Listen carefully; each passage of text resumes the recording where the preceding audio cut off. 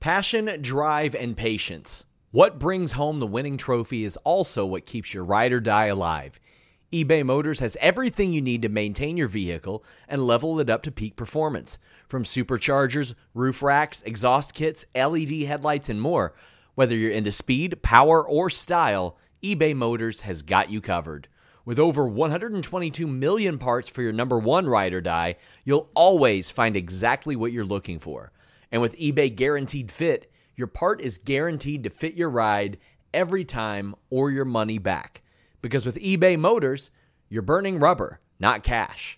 With all the parts you need at the prices you want, it's easy to turn your car into the MVP and bring home that win. Keep your ride or die alive at ebaymotors.com. That's ebaymotors.com. Eligible items only. Exclusions apply. Again, that's ebaymotors.com. It's time for the Wrestling Perspective podcast on our new home at Fightful.com. Make sure you check us out over there. That guy is the Rock legend. Oh, come on. The most dangerous podcaster in the world. That's Lars Frederiksen. Well, I feel like when you use that word legend, you're getting close to saying you're not relevant anymore. And you know what? Sit here with me. Let me just, yeah, fair enough. But you know who used to hate that word legend was Lemmy. Lemmy used to say, "Don't call me a legend. Call me a legend." Call me a legend. Listen, we have a super special guest. I've been giddy all day long because I want to inundate this guy with so many questions. UFC Hall of Famer. He's the only guy that could bring The Rock to Impact Wrestling. How about that? He's a Hall of Famer in Impact. This is Ken Shamrock. Ken, thank you so much for hanging out with us tonight. Hey, listen, again, I appreciate you guys having me on, man. Wow. So listen, I'm going to get my one fanboy question out of the way right here, right now. The match with Bret Hart, Stone Cold Steve Austin, you were the ref. We all know it. I think 10 days from the time you started talking to Vince to the time you signed with the WWE. Bret was one of the guys who trained you. This is a two-part question, and then I will move on to real journalistic stuff.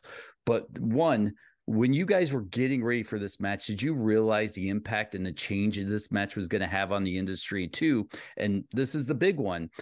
We know Bret trained you, but to be a ref, you have to know the spots, where to stand. You're new in the WWE. Who kind of taught you how to be a ref when you were going through this monumental match? Yeah, well, first one is, no, we didn't really understand the level of what was going to happen in that ring before. It was one of those matches where they were trying to turn Stone Cold and Bret, their characters. They were switching roles.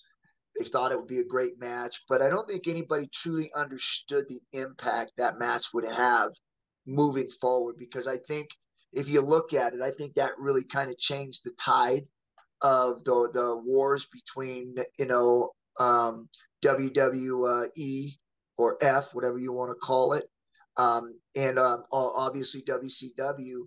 I think when you saw that match, you started seeing characters. The Attitude Era, I think, was born then. I really started to take hold of this vision I think Vince had by bringing me in, trying to make it a little bit more raw and rough and edgy. And so putting me in that match with those two guys, with the match that they put on, was just unbelievable the way that turned things around. I had the privilege of being able to go down to Calgary and work with Bret Hart, work with some other guys down there, even met Stu.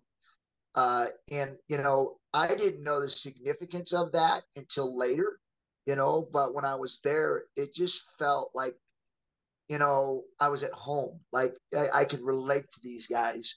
And they were all hard workers. They all had goals, and they set goals, and they would accomplish them by hard work. So I felt really, really at home there. And I learned a whole lot in a short amount of time that I was there. And I think by being there, it helped me truly understand the character that I needed to be going into pro wrestling. Like, I wasn't a pro wrestler.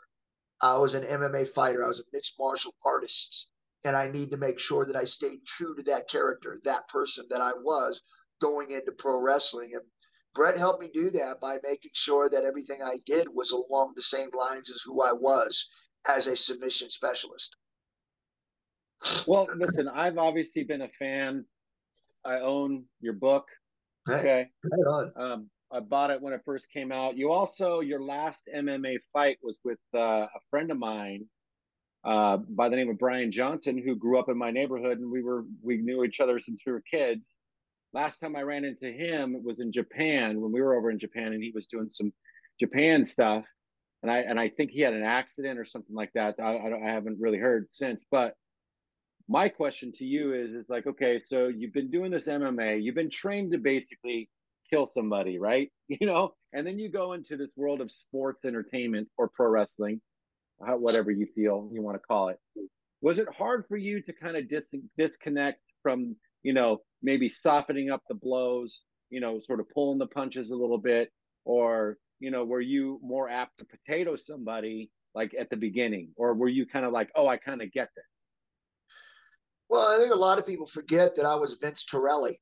Early on, before I started doing MMA or fighting, I was in the North Carolina pro wrestling circuit, South Atlantic pro wrestling and North Atlantic pro wrestling. I worked with guys Chavez and Steamboat and just a lot of different guys. That was a lot of talent down there. And early on, I went as Vince Torelli, so I got an understanding of what it was and what I was doing. Obviously, I took a different turn when I went to Japan. I started finding more of the hybrid shoot wrestling, and then of course the straight shoot with Pancrase, and then of course into the UFC. But I started out as a pro wrestler, so when I decided that I needed to make a change from the MMA world into something, well, I didn't know what it was going to be, but I had to be able to pay my bills, be able to keep the guys training and fighting at my dojo, be able to support that. Then I had a group home for kids where I was raising 6 kids that were at-risk kids that were placed in a home. I had that to make sure I upheld. Then I had my own house. So I had 3 homes, plus I had 3 buildings that were my training facilities. And so it was quite a bill each month to be able to keep everything up and going that I wanted to do. And I told myself that if I couldn't do what I loved doing, and support my family and my world that I live in, then I would have to go do something else. And that's kind of what it came down to, was that I had to go do something else. And that's where I got into the pro wrestling. But when I got into pro wrestling, a lot of people didn't know I was Vince Torelli. So I went into pro wrestling and I started, even though it's another level, it's I don't care how long you've been wrestling, getting into the WWF and then performing on that stage is not easy, right? So, and I was out of it for, I don't know, 10 years, 10 years to go back and then start doing it. But because I had an understanding of it, it didn't take me as long to really get back into the groove. I mean, I had my match with Vader, and that was one that was very aggressive, but both of us knew that's what we were doing. So it was the way we wanted it. But after that, I had to really understand where I needed to go with other people, because guys like Shawn Michaels and The Undertaker and some of these other guys, weren't going to take the kind of things that Vader took. And so I had to learn where that space was. And so by having that match with Vader really gave me an understanding of where I needed to be and how much I need to back down. You've mentioned in past interviews about your friendship with Dean Malenko back when you used to wrestle before the MMA stuff. When you were elevated to the WWE, did you kind of keep in touch with him throughout the years? Did you lean on him for more advice? I didn't. It's funny because when I got into the actual fighting and stuff, and that Dean was obviously the one that introduced me to the actual UWF. And so I went over there, and once I did that, it was almost like my world just took off. Like I was just like going.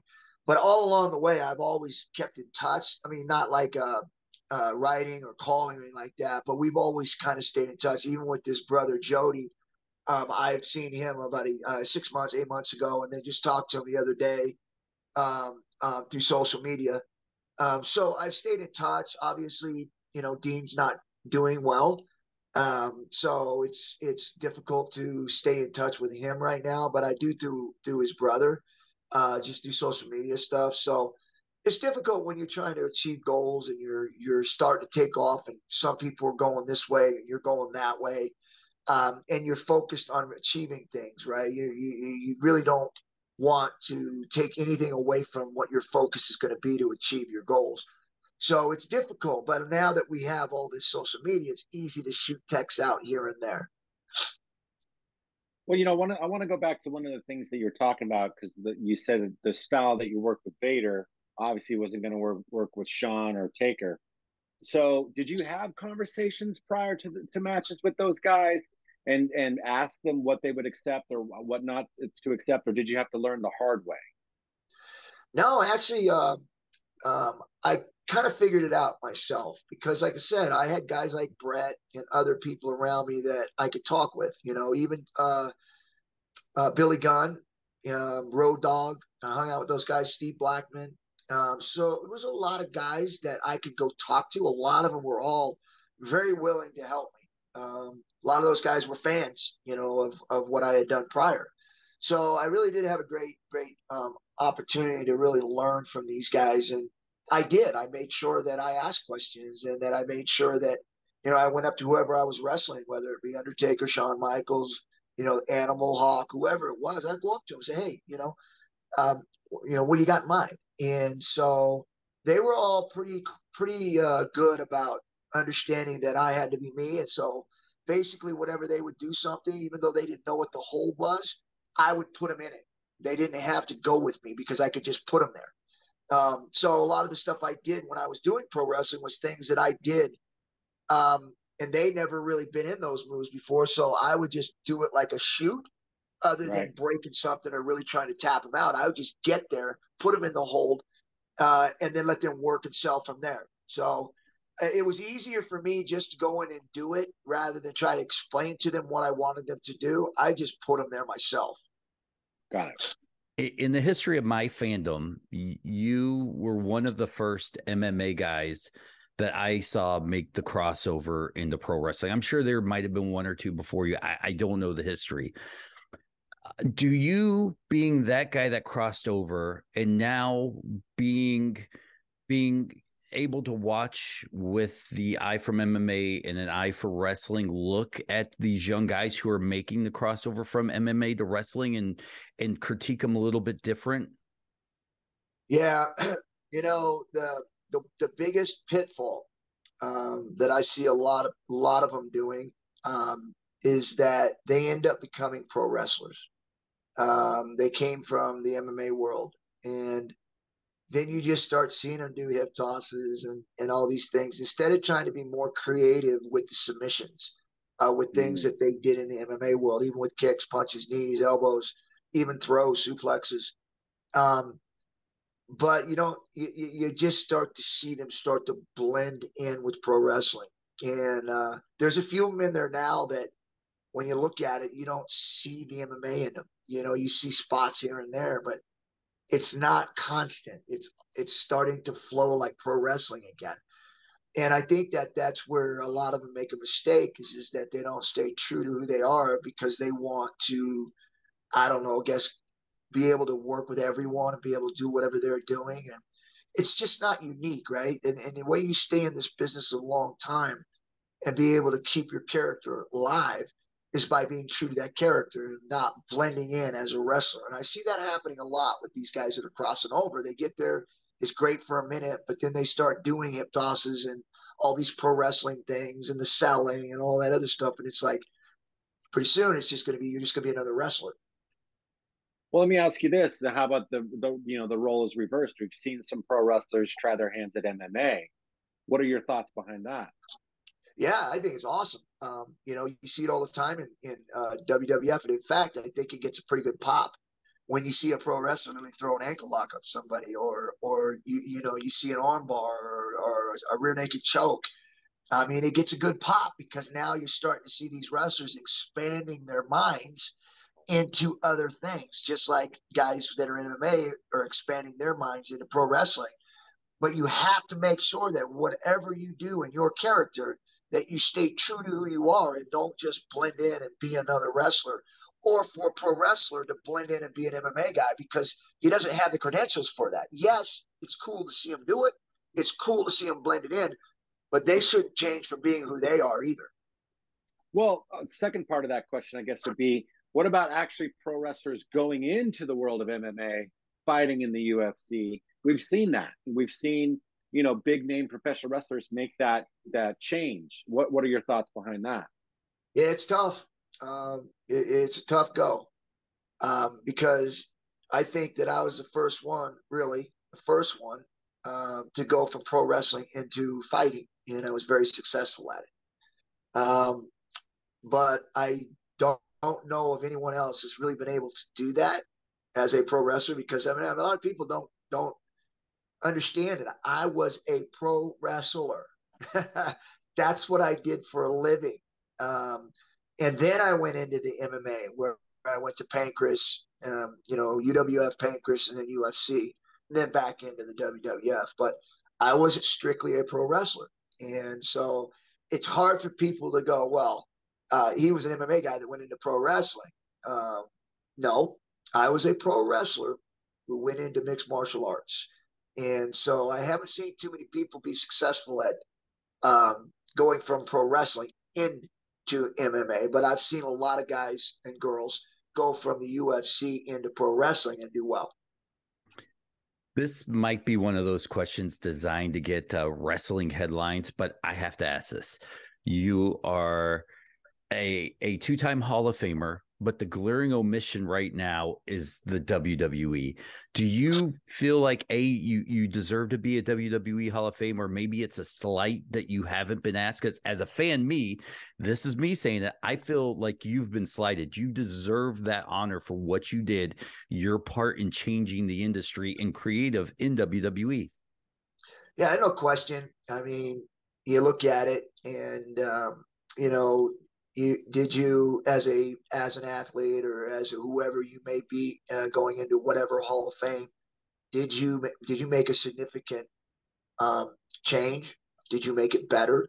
And if you look at it, you would absolutely say yes because you see all these submissions. I brought them there. I made it successful. I made the path from being a big time MMA guy into pro wrestling and made it known to everyone that you could do this and broke the mold. And so it's not a slight by any means. I don't look at it like that. I just look at it as that whatever the things going on behind the scenes are, that is irrelevant to me.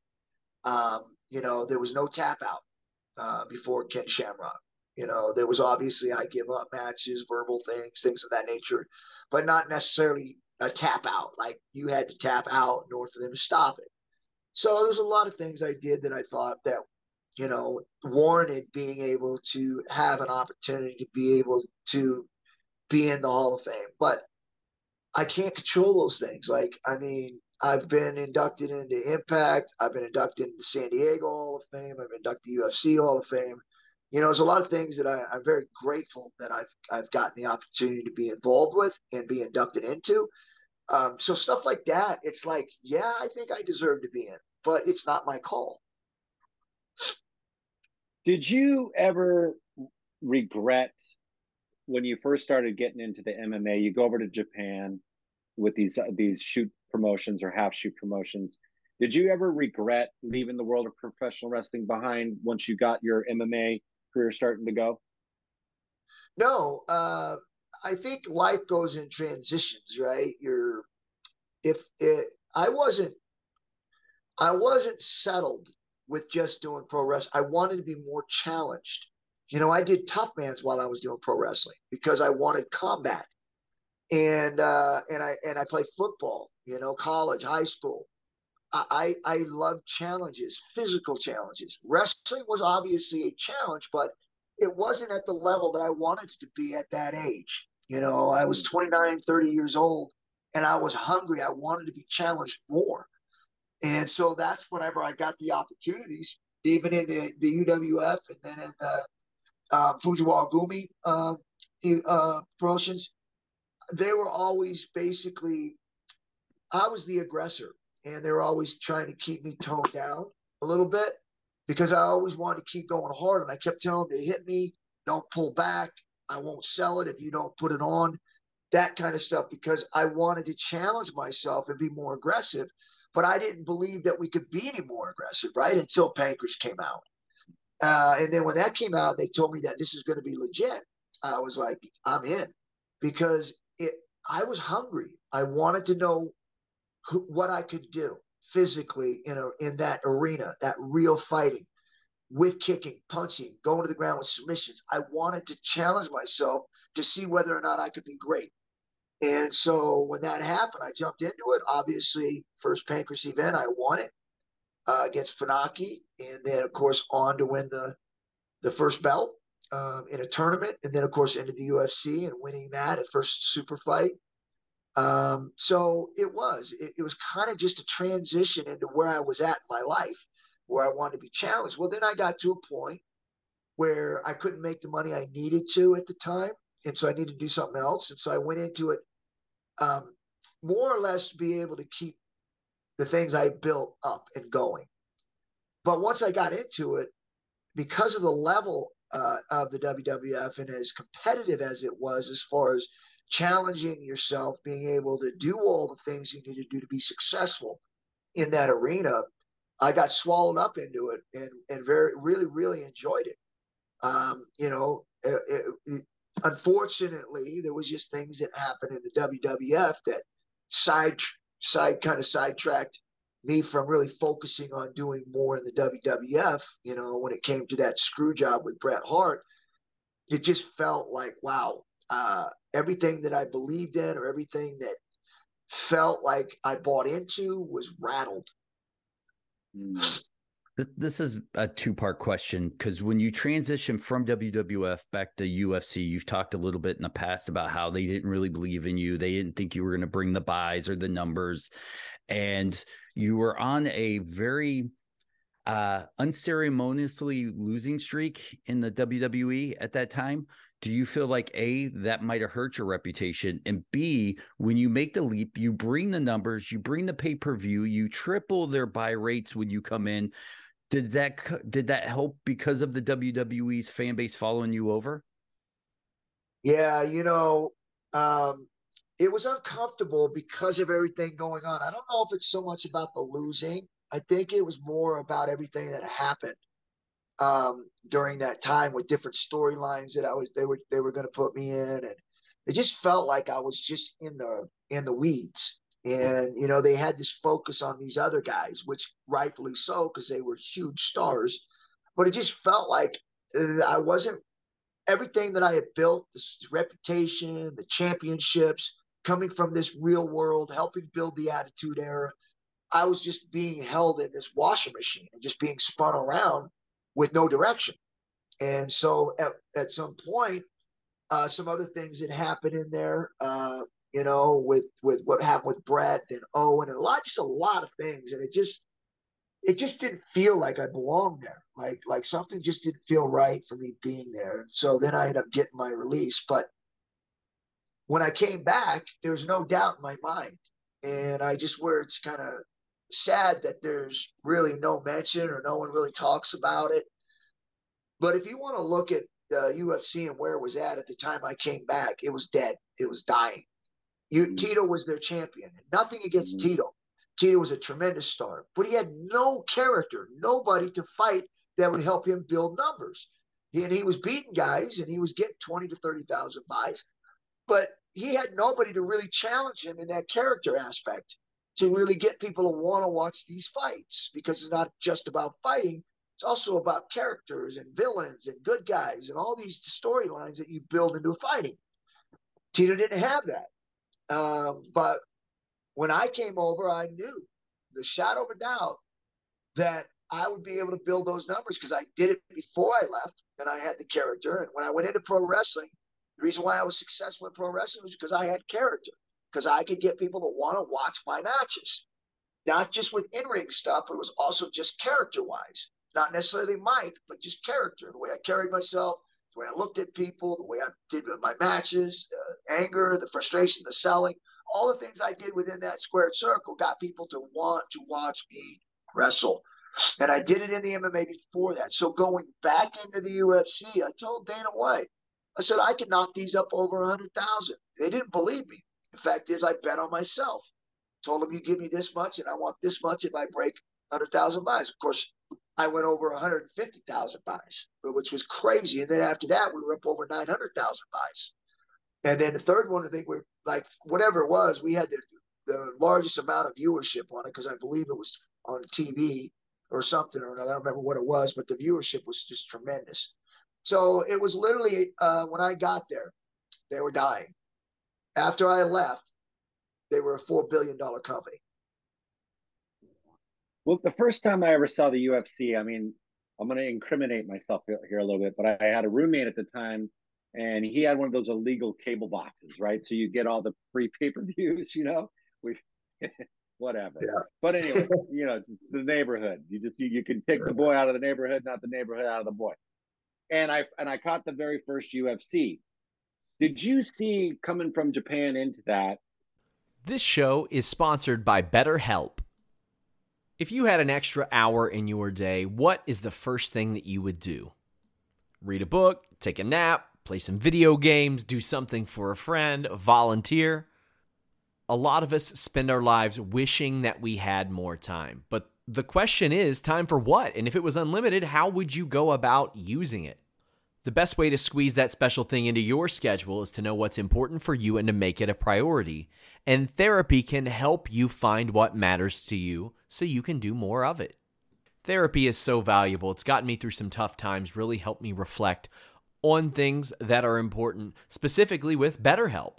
If you're thinking about starting therapy, give BetterHelp a try. It's entirely online, designed to be the convenient, flexible, and suited to your schedule. This is so beneficial when you've got that crammed schedule and you can't even imagine finding that extra hour. You can do it all from home. Fill out a brief questionnaire, get matched with a licensed therapist, and switch therapists at any time for no additional charge.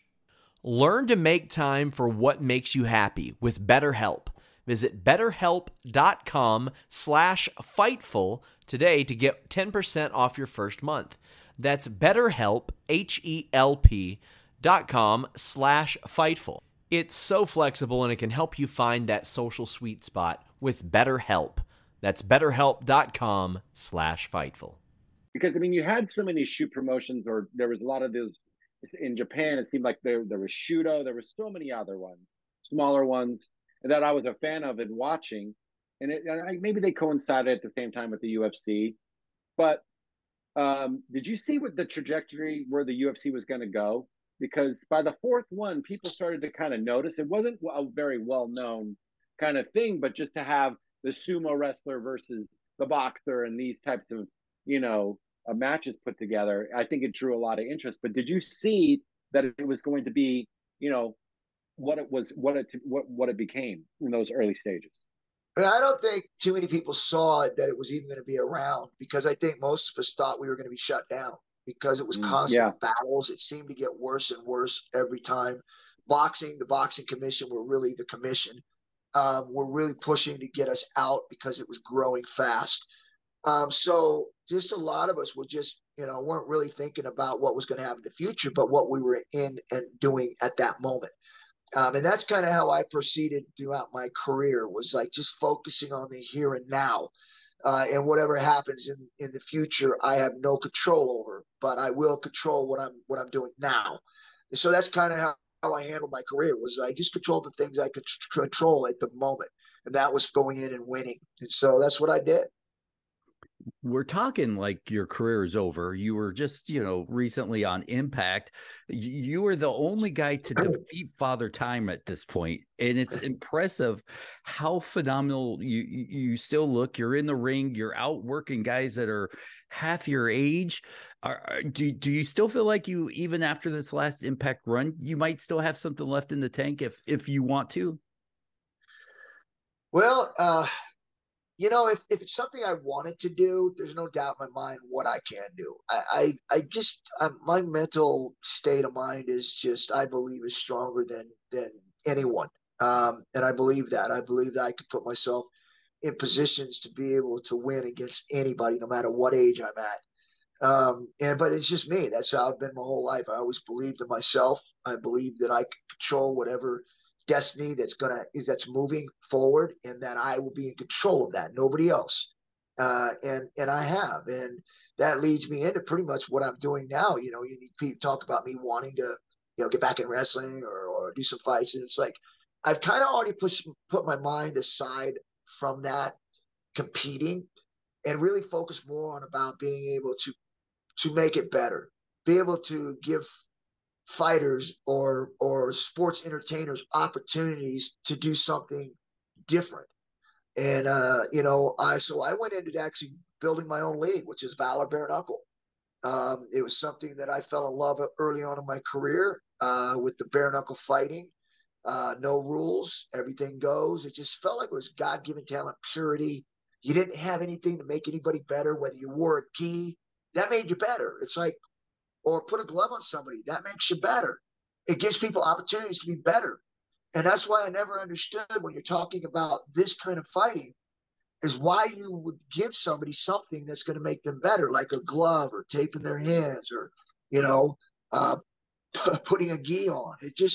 It's supposed to be a combative sport where you're basically using your own God-given talent to compete against another person. And so I told myself I'd ever the opportunity to be able to go back and try to rerun this thing and bring back that purity of fighting, I would do it. And so that's what really brought me up to Valor Sports, or ValorBK.com. Valor Sports is our business company, but Valor BK is the fight league. And so I told myself I was going to go back to the pure fighting, where it would give guys an opportunity to come in and really just show their talents, and really make it aggressive, tough, like mano. And so bringing in Valor Bare Knuckle, we did our first show, and it was tremendous. And I mean, it was true bare knuckle. Everybody else says, hey, it's bare knuckle, but they're wrapping their hands. It's like, that's not bare knuckle. So, but they call it bare knuckle, and it's like, it's not bare knuckle. And so Valor is really the first true real bare knuckle organization. And not just because I want to do bare knuckle, but it's safer. And a lot of people are like, well, what are you talking about? Say it's safer because you put a glove on somebody, and I know because I fought. You wrap your hands, put a 4-ounce glove on somebody, and now you're saying I can hit you 100 times in your head without damaging my knuckles. You take that glove off and the tape off, and I try to fight the same way, I break my hand. So the reality of what they were doing early on in the UFC when they were putting gloves on guys and saying that they were trying to make it safer, not true. They were making it safer and protecting the hand, because guys were breaking their hands trying to get into the finals, and they'd be damaged. The guy couldn't fight. So they brought in those gloves to try to protect the hand, not the head or the fighter, the hand. And so I brought that back and saying, you know what? It's going to be pure bare knuckle. And then no clinching, because it slows down fights. Boxing, the most boring thing is a clinch. So took out the clinching and wanted straight up fighting. Obviously, no cages, no ropes. If you've seen it before, it's such a visual explosion to be able to sit and watch fights with nothing in your way. There are a lot of people, even myself, when I first did it, going, I wonder if this would be, it's going to be hard for people to stay in. But in my mind, I was like, I've never needed ropes. I've never needed cages to keep me in there fighting. And if you truly are there to fight, man, you don't need the cage. You don't need the ropes. And it would be a lot faster pace of a fight, because now you don't have anything to back up into. So now you have to use your footwork and fight. So we did it that way, and to me, it came off big. I mean, everybody loved it. It was something huge. Of course, COVID hit. So we had to revamp and think it a little bit. It built in some social media stuff where we are right now. Speaking of social media, if you guys want to follow me, you can go to my Instagram, which is Ken Shamrock Official, or you can go to the Valor one, which has all of our updated news, which will be our launch party coming up January 7th. You want to check that out, you can go to our app, which is called Valor. You can go check that out on Instagram, Valor. And that has all of our updated news for our January 7th, which is going to be our watch party. And we will be announcing our next fights coming up. Off of the January 7th watch party, we will announce all our upcoming events. So, yeah, like I said, there's a lot going on. It's been an awesome journey with this, because my love has always been fighting and being competitive. But at the same time, my love has always been able to give other people opportunities to follow their dreams too, with what I experienced with that first no holds barred, bare knuckle mixed martial arts. To me, it was unbelievable. And so I just want to bring it back so other people get that same experience that I had. Yeah, I got to follow up real quick. Ken, you are now a promoter. You've worked for two probably of the greatest promoters, Vince McMahon and Dana White. What have you learned from them that you're applying with Balor? Yeah, I think it's just about having a vision and then putting the pieces together.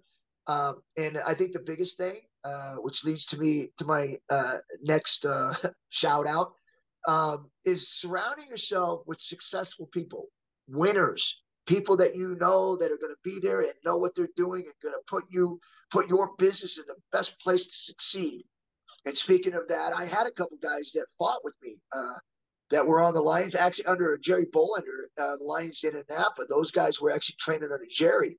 And then one of them was Matty Miranda, who is the guy that's actually helped me build the business around this. Once he saw it, he was like, dude, it's lightning in a bottle. So he's really structuring the business to really put this out there so that people can see it. Obviously, the vision was mine, but he put that business structure around it. Then Todd Middendorf, who's been, obviously fighting as long as I have, a long time, and now he's promoted a lot of fights along with Matty, promoted a lot of fights together. So when on fight night, he's the guy that makes that wheel turn on fight night. So Todd Middendorf's a really strategic partner for us to be able to get those fights to be able to run smoothly that night. And Steve Gritzy, who is our tech guy, who does a lot of stuff with tech. He's been doing a great job putting these pieces together so that people are able to understand what it is that we're doing and be able to go on these social media platforms and find out everything that we're doing.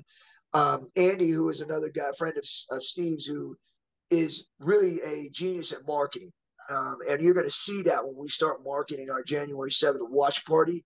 You'll see the way that happens. And it's just been tremendous to see some of the work that he's done. Ted Kay, who works in the music business, has been a music producer, manages a lot of musicians. He manages me. Obviously, has a lot of connections that's been helping us through Valor with his network.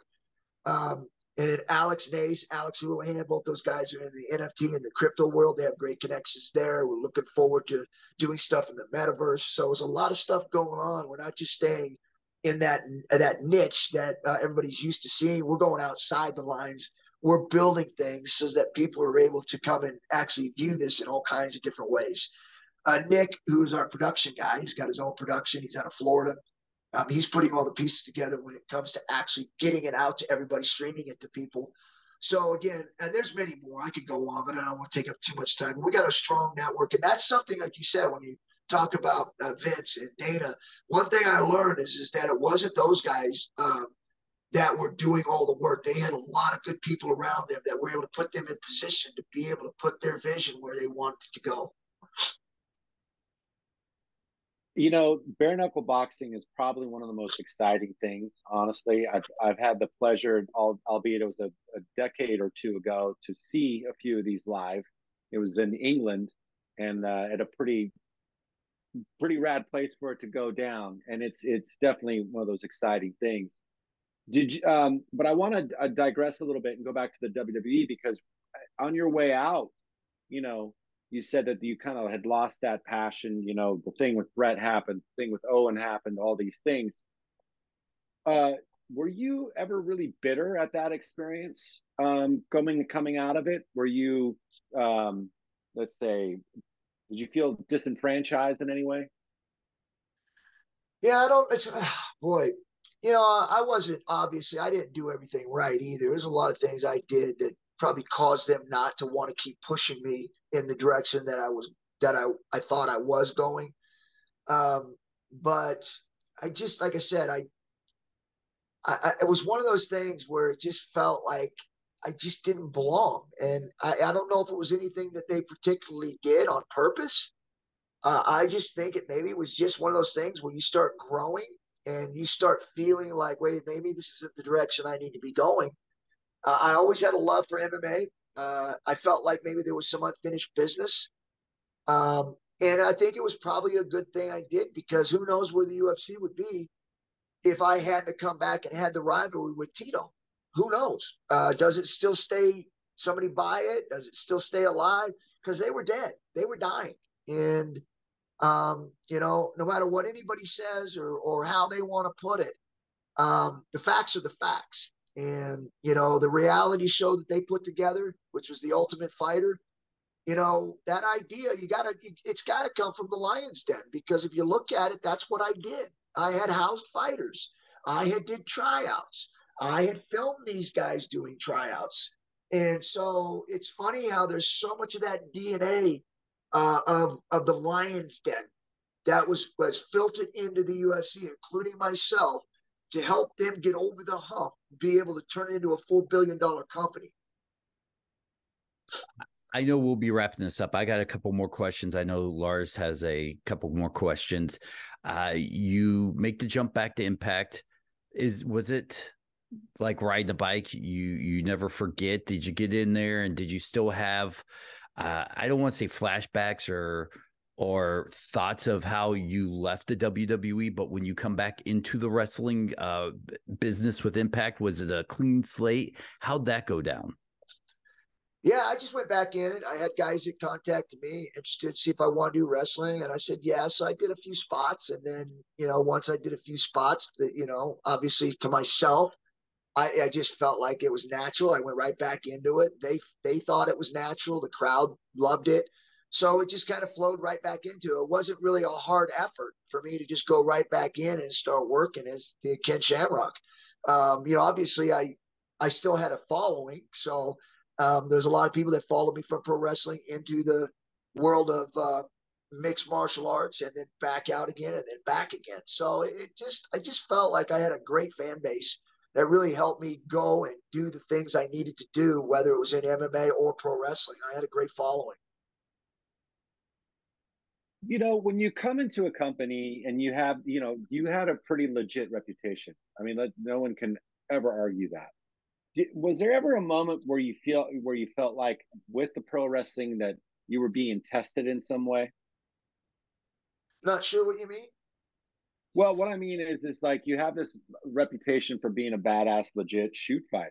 Okay. You walk in the world of pro wrestling, and there's obviously a lot of egos there. So I'll just get straight to the fucking point. I don't know why I tried to sugarcoat it. But anyways, did anybody ever try to test you? No, I think they were more interested in, the things I knew. I mean, obviously, I got to roll with Blackman. I got to roll with some other guys, and anybody that ever rolled with me or ever was with me would tell you that I was legit. There's no question when in that pro wrestling that there was nobody there that could hold a candle to me when it came to actual shooting. Anybody that says anything different, that's that pro wrestling character coming out of them, because I don't think there's any doubt in anybody's mind. Obviously, with me being a world champion in Japan and being a world champion in the United States at the same time, I was the world's most dangerous man, and nobody could beat me. And so going into pro wrestling, I don't think that somebody that did a career in pro wrestling would have a chance of it actually beating me at my game. Well, I know, but I mean, the reason why I asked the question is because, I feel like even a friend of mine, his name's Eric. He was like 6-time Muay Thai kickboxing champion, and people like to test him for whatever fucking reason. It's like, what this guy is, what this guy does. It's in his fucking DNA. But I'm just thinking, like, with all the massive egos there, with all of that there, I mean, I would obviously wouldn't never done that to you, but you never know. There could be some, dude out there, in that world. Nobody did that, because I think when you're at that level in the WWF, it's business, and everybody knows it's business. And so you didn't have that. And I guess maybe on a smaller circuit, or if you're going around there, somebody wants to kind of, get the best of you and get over on you in a match where they try to make you look stupid. Maybe in lower circuits, but at the WWF, man, that everybody was professional. It was about getting the match over, putting on great matches, and everybody walking out of there healthy.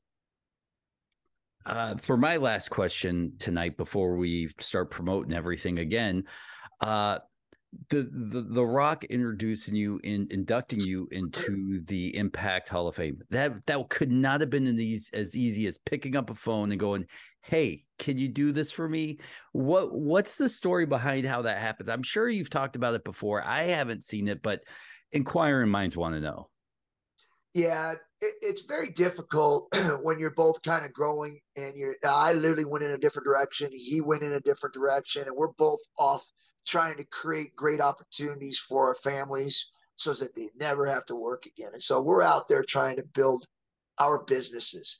And Rock is doing his thing, and Rock has reached this level that hardly anybody can get to this guy, right? Even me, right? So I shoot out this text through social media, even though we talk on social media, we shoot it out here and there. But I couldn't get a hold of him. So I just shot this text out. Hey, man, it'd be great, Rock, if you could introduct, I'm going into the Hall of Fame. If you could reach out and do the introduction. He reached right back out to me because I know if I tried to go straight through, it would go through so many people before it got to him and it would get shot down. But if he knew it was me, he would respond to it right away. So that's how it happened. And I was so blessed that, he did it right away. And what he said was truly a blessing. We really did, when we did our matches, we truly did put each other in great positions to be successful and to be able to move on where we're at right now. And I'm very, very, very happy for him. And I know he's happy for me on our successes. You see, are you a current pro wrestling fan? I mean, do you watch the current product that's going out there now these days? I keep up with highlights. I don't really get to watch any of the fights or any of the wrestling events. I don't get to watch much of anything really because I'm traveling or I'm spending time with my family. So yeah, it's tough, but I do stay up on everything because I have to. Because I even got a podcast where I break down NFL because I'm a huge NFL fan. So I break down games and things of that nature. So I'm in a lot of things, and so I enjoy being able to live life to the fullest, and that's what I'm doing. So it's like I said, it's a fun run right now, and I'm enjoying it. Again, I just can't wait to see what's going to be happening next with this Valor because I truly believe that this is the next big event. So I'm sorry, real quick, because you just talked about NFL. I mean, and since I'm born and raised a Raiders fan, what do you got for me, Ken? Yeah, it's a good thing the Raiders don't have or need a receiver or running back or quarterback. They need defensive backs and offensive linemen. And so just because they ain't got a very, very high pick in the first round ain't going to hurt them. They need to get these picks going in the second, third, and fourth rounds and get some offensive linemen and some cornerbacks to be able to kind of seal up that back end of the defense and be able to get that offensive line fixed. Because, you look at the Rams, or same thing, where they came out, they had everything but an offensive line. Yeah. What's the name of the football podcast? I'm not sure because it's a friend of mine, Alex Houlihan, who is on his Instagram, and I go on his Instagram, and we actually break down NFL games on Tuesdays and Thursdays, 10, 11, 12, 1 o'clock, every 1 o'clock on those days on the Instagram. It's Alex Houlihan. Do you play fantasy football? I do. I got 3 leagues. I got 2 redraft leagues, and I got 1 dynasty league. Oh, see, I've been trying to get Lars to play with me. He just won't make the jump. I got 2 kids. Well, you know what? I got 2 kids. I'm like you, Ken. It's like I'm just trying to keep the family fed, and I feel like as you get older and you do the stuff, in your 20s, 30s, and 40s, then family starts taking more of a priority, and it started with me in my early 40s. I think it's just natural, just nature. So now, the extra time I get to come and chat with guys like you, though, which I'm very blessed that we're super stoked to have you on this show. Watching you and being a fan of both of your careers, seeing you do your thing live and in different states of the union, it's been pretty awesome. And now to be talking to you now, it's pretty pretty freaking cool. So, but you know, your new thing, Valor, it's a bare knuckle boxing. It's legit. How far are you away from original rules? Are you pretty close to original rules? Yeah, unlike some of the other ones, we want to keep it traditional. All we want to do is take the gloves off and the tape off and have it true bare knuckle. So, Mm-hmm. but what we've done is we cut the rounds down to 3 rounds, um, and there's no clinching. You can't clinch. Your hands have to stay closed, and you have to fight. You can bounce inside. You could shoulder bump. But you can't grab anything. You have to fight out of the inside. No clinching. So it just makes it faster that way. But we're excited about where it's going. And January 7th, we're doing a launch party, and it'll be on our app. And that app is called Valor. Make sure one guys, final. yeah. So I got one final question. Are you going to be taking this? You know, are you going to be trying to tour this type of stuff? Because I know different states have different rules and different laws. Just like, you know, a lot of things get, you know, like the UFC, I know had problems early on because of the MMA stuff. Is it a different world out there for things like this? It is. I think that because we're seeing a lot of this stuff like slap boxing and stuff that's just nuts. Bare knuckle isn't going to be that hard. We've gone to places and we're doing fights, and it's easy to get it sanctioned. So I think in the world that we're living in today, I think bare knuckle is definitely, in my opinion, longevity is a lot safer rather than putting the gloves on somebody and taping their hands. It just creates too much brain damage. And you're only fighting 3 rounds instead of 12 rounds, and it's just so much more brain damage happening when you're putting a glove on somebody. So I believe after we do it for a while, just like with the UFC, where people will start seeing that it's not as violent as people think it is. There's a lot of blood, there's a lot of cuts, broken bones, but as far as brain damage, it's a lot less. Well, make sure you follow him on Instagram, Kin Shamrock Official. Over at Twitter, it's Shamrock Kin.